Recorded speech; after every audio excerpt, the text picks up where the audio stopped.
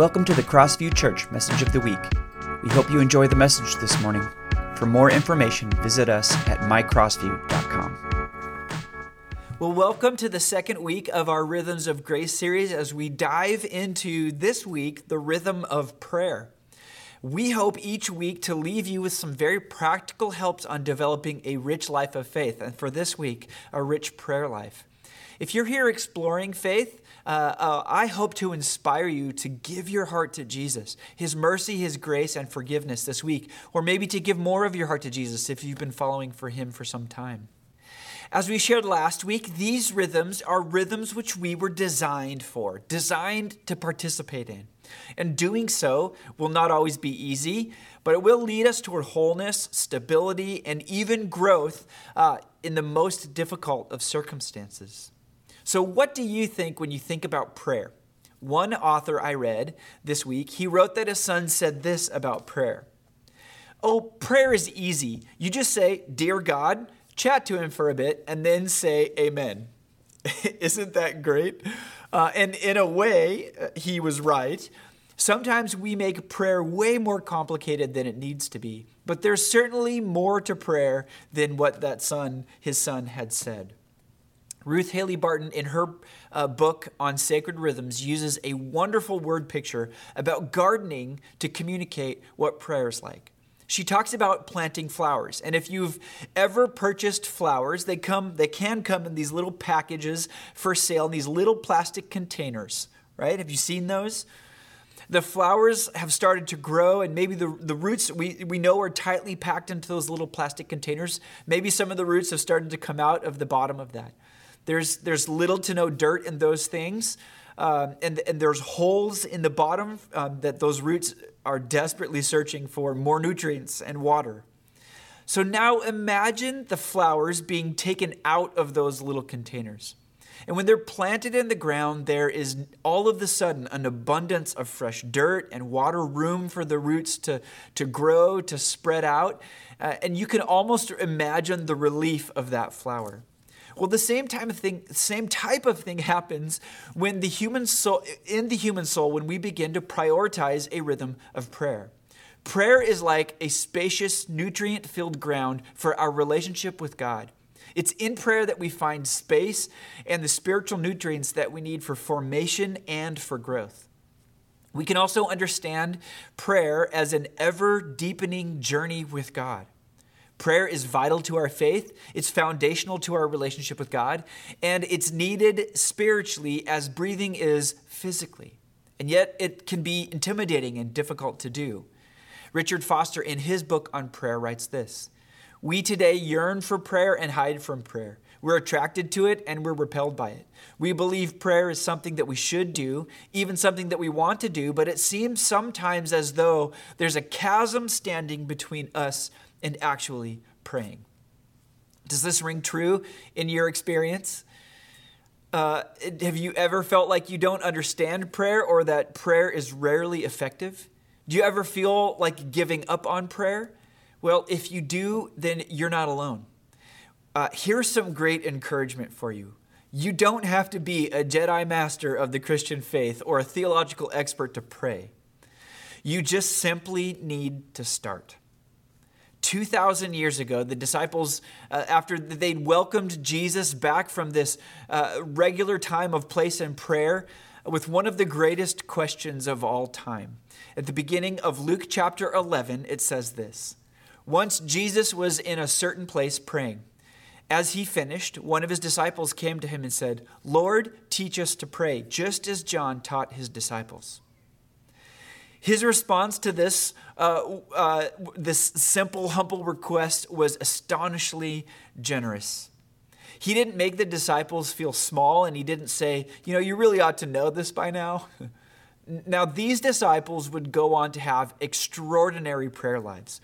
They would intercede until buildings shook. They would spring Peter from a high security jail by the power of prayer. Their shadows and handkerchiefs would sometimes heal the sick. They would receive the kinds of revelations that change cultural paradigms. And remarkably, they one day would find the grace within themselves to pray even for their torturers, even to the point of death. The disciples were to become mighty prayer warriors, people that we can look up to in prayer. But it wasn't automatic.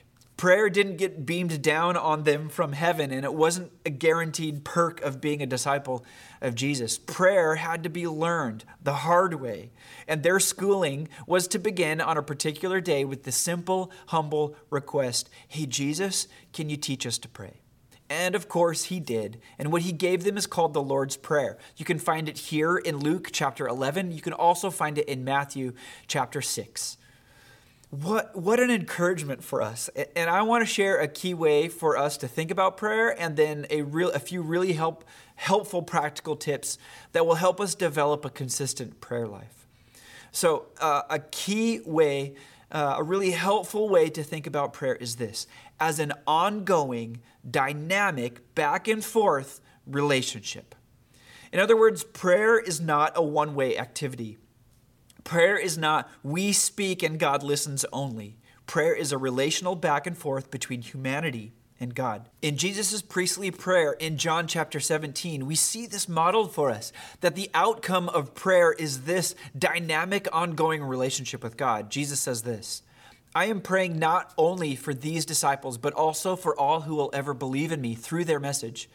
I pray that they will all be one, just as you and I are one. As you are in me, Father, and I am in you. And may they be in us, so that the world will believe that you sent me. I have given them the glory you gave me, so they may be one as we are one. I am in them, and you are in me. May they experience such perfect unity that the world will know that you sent me, and that you love them as much as you love me. Father, I want these whom you have given me to be with me where I am. Then they can see all the glory you gave me because you loved me even before the world began." So you see, developing a rhythm of prayer can help us find unity, intimacy with God. It's about communion, not just communication. So I want to share with you an amazing story from a book. It's called How to Pray, A Simple Guide for Normal People.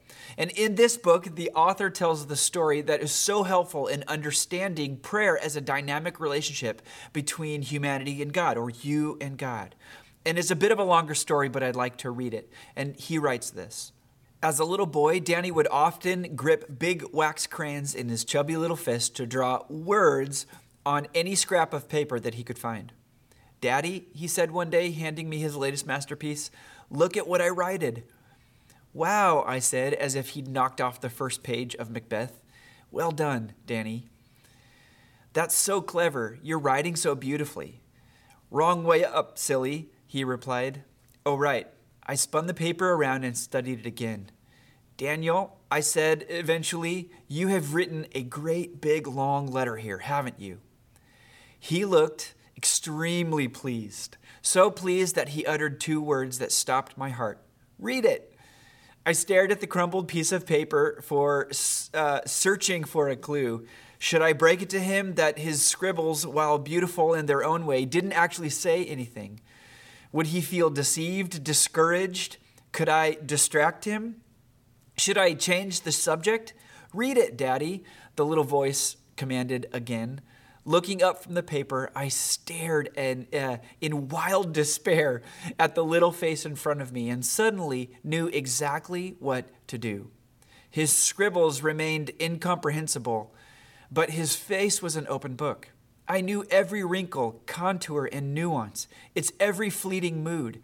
It told me more eloquently than poetry and prose the kind of day that he'd had, how he was feeling and what he'd eaten for dinner, and which weird little obsessions were currently buzzing around his head like fireflies in a jar.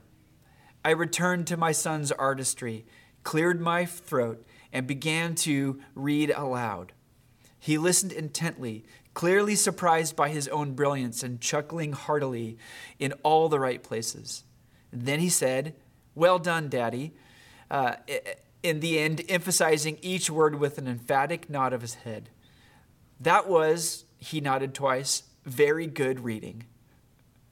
And he nodded 3 more times. "Well, thank you," I said, nodding my head too, because it really had been some of the very best reading I had ever done.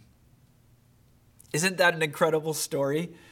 God doesn't get distracted by our scribbled words and squiggled thoughts, right? He isn't impressed by fancy words that we might hurl at the sky thinking that that's prayer. One of the things that we need to know in prayer is that God explores our hearts with deep affection to discern the kind of day we've had, the way that we are really feeling, and as the author puts it, those little weird obsessions that are buzzing around in our minds. God's ear hears our heart's voice. And after my years of learning about prayer, I've come to believe that a good majority of prayer is showing up and making the effort to be consciously aware of the God who is constantly present to us. So here's my encouragement to you this morning. Not only do I want to encourage you to a regular rhythm of prayer for your spiritual health and vitality, but I want to encourage you to a more open and intimate relational way of praying, a way of developing your prayer life with God. Part of our goal with our discipleship pathway is to provide really practical steps that can help us grow in our faith. So I'd like to offer a process in prayer that can be helpful. And we really are leaning into these acronyms lately because what I want to give you is an acronym, but it can really be helpful. So I want to give you the acronym PRAY, P-R-A-Y. Each of those steps, each of those letters is a step, and I want to briefly go through those with you. And then I want to encourage you to listen to our weekly podcast and read through the weekly devotional, which will get into more depth and hopefully be helpful in developing your own, maybe renewed rhythm of prayer in your life. So let's dive into it. Pray, P-R-A-Y, stands for pause, rejoice, ask, and yield. Now, I'm not always a big fan of acronyms, ironically, but this particular one works because it's simple, it's sensible, and it can be profound. So try not to take the 4 steps as hard and fast rules. They're more like dance steps, kind of fluid, interactive, open to creative interpretation. But I encourage you to give Pray a chance, and it may lend to a way to structure or begin a renewed prayer life, a rhythm of prayer. Some of the best advice to how to begin a regular prayer life is this: keep it simple, keep it real, and keep it up. You've got to keep it simple so that the most natural thing in the world doesn't become complicated, odd, or too intense. You've got to keep it real because when life hurts, you're going to be tempted to pretend that you're fine, even in prayer. We do this with people all the time, but we do this in prayer as well. And when you make a mess of things, and you're going to be tempted to hide from God, which never really works, and God knows anyway.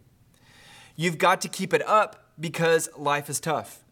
God is not an algorithm. The best formula for effective prayer is to keep praying.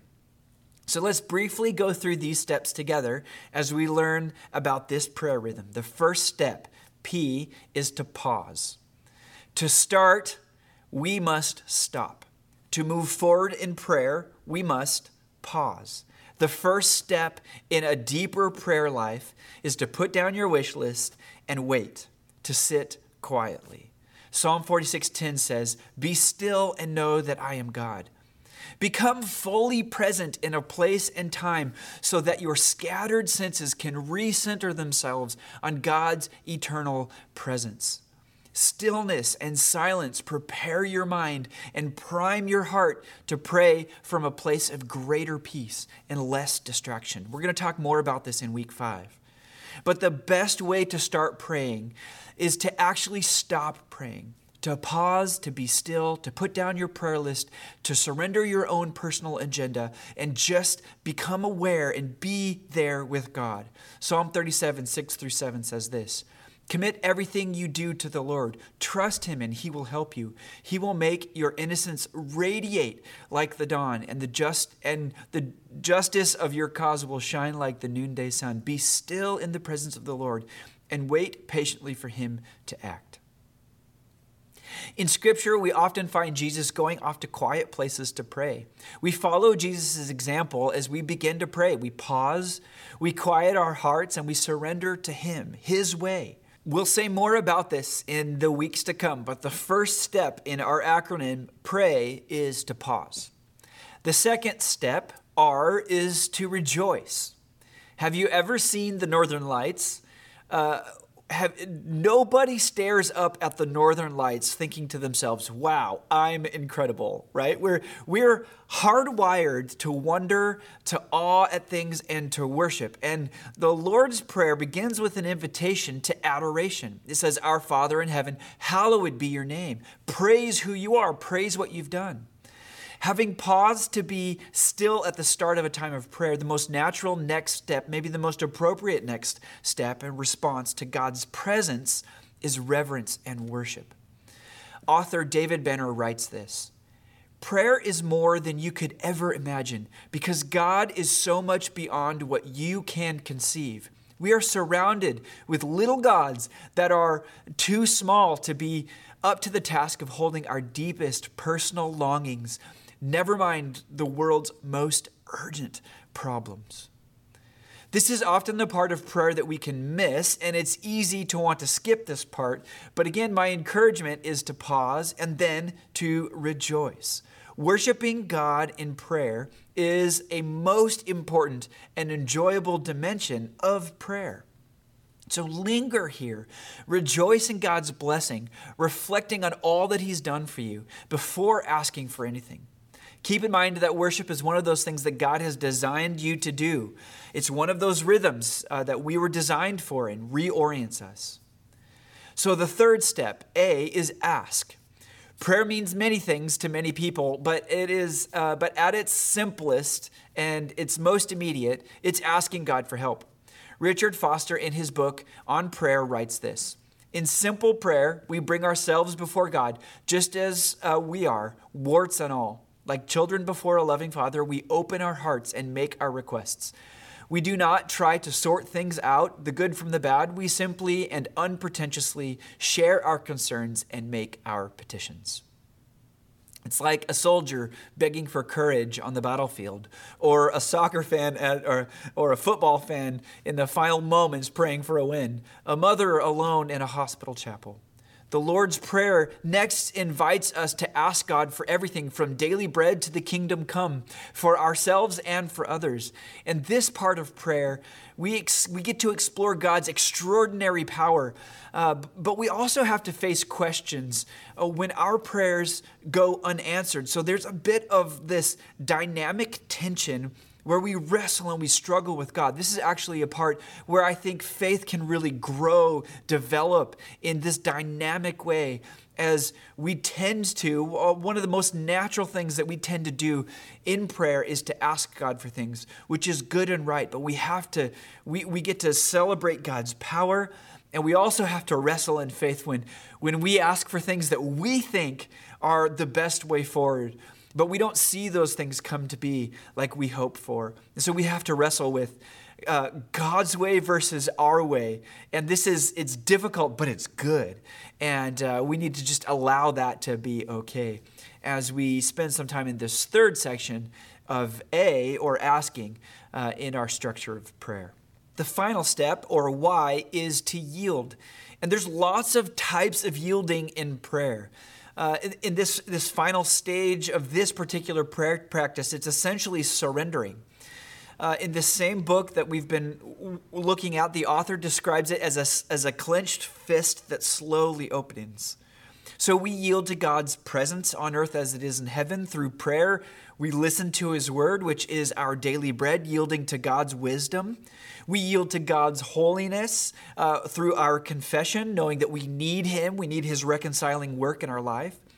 We learn to pray, forgive us of our sins as we forgive those who have sinned against us. So there's this surrender to God's way and our ability to forgive. And we yield to God's power, asking Him to deliver us from evil. And so in all of these ways, we surrender to God. We yield to God. One of the best things to think about in this last section is to recognize that it's in prayer that we are changed. Oftentimes, we think about prayer as our attempt to try to change God's mind. But in prayer, we are changed. We begin to discern God's will, God's way, and we begin to align our lives with God's will and God's way. And so in prayer, we are changed. This is one of the most fascinating and significant types or aspects of this prayer relationship. It's this dynamic relationship, this back and forth between us and God. But when we're rightly yielded and surrendered to God in prayer, we are changed. And it is wonderful, it is glorious, and it is difficult. Sometimes it's painful. But this is this kind of dynamic back and forth type of relationship that we experience with God. PRAY, as an acronym, is all centered and structured around the Lord's Prayer, which again you can find in Luke chapter 11 or Matthew chapter 6. This is the Lord's Prayer as we know it. Our Father in heaven, hallowed be your name. Your kingdom come, your will be done on earth as it is in heaven. Give us this day our daily bread, and forgive us our debts as we've forgiven our debtors. Lead us not into temptation, but deliver us from the evil one. For thine is the kingdom, the glory, the power, forever and ever. Amen. Prayer is something we learn. This prayer is what Jesus gave us as he teaches us how to pray.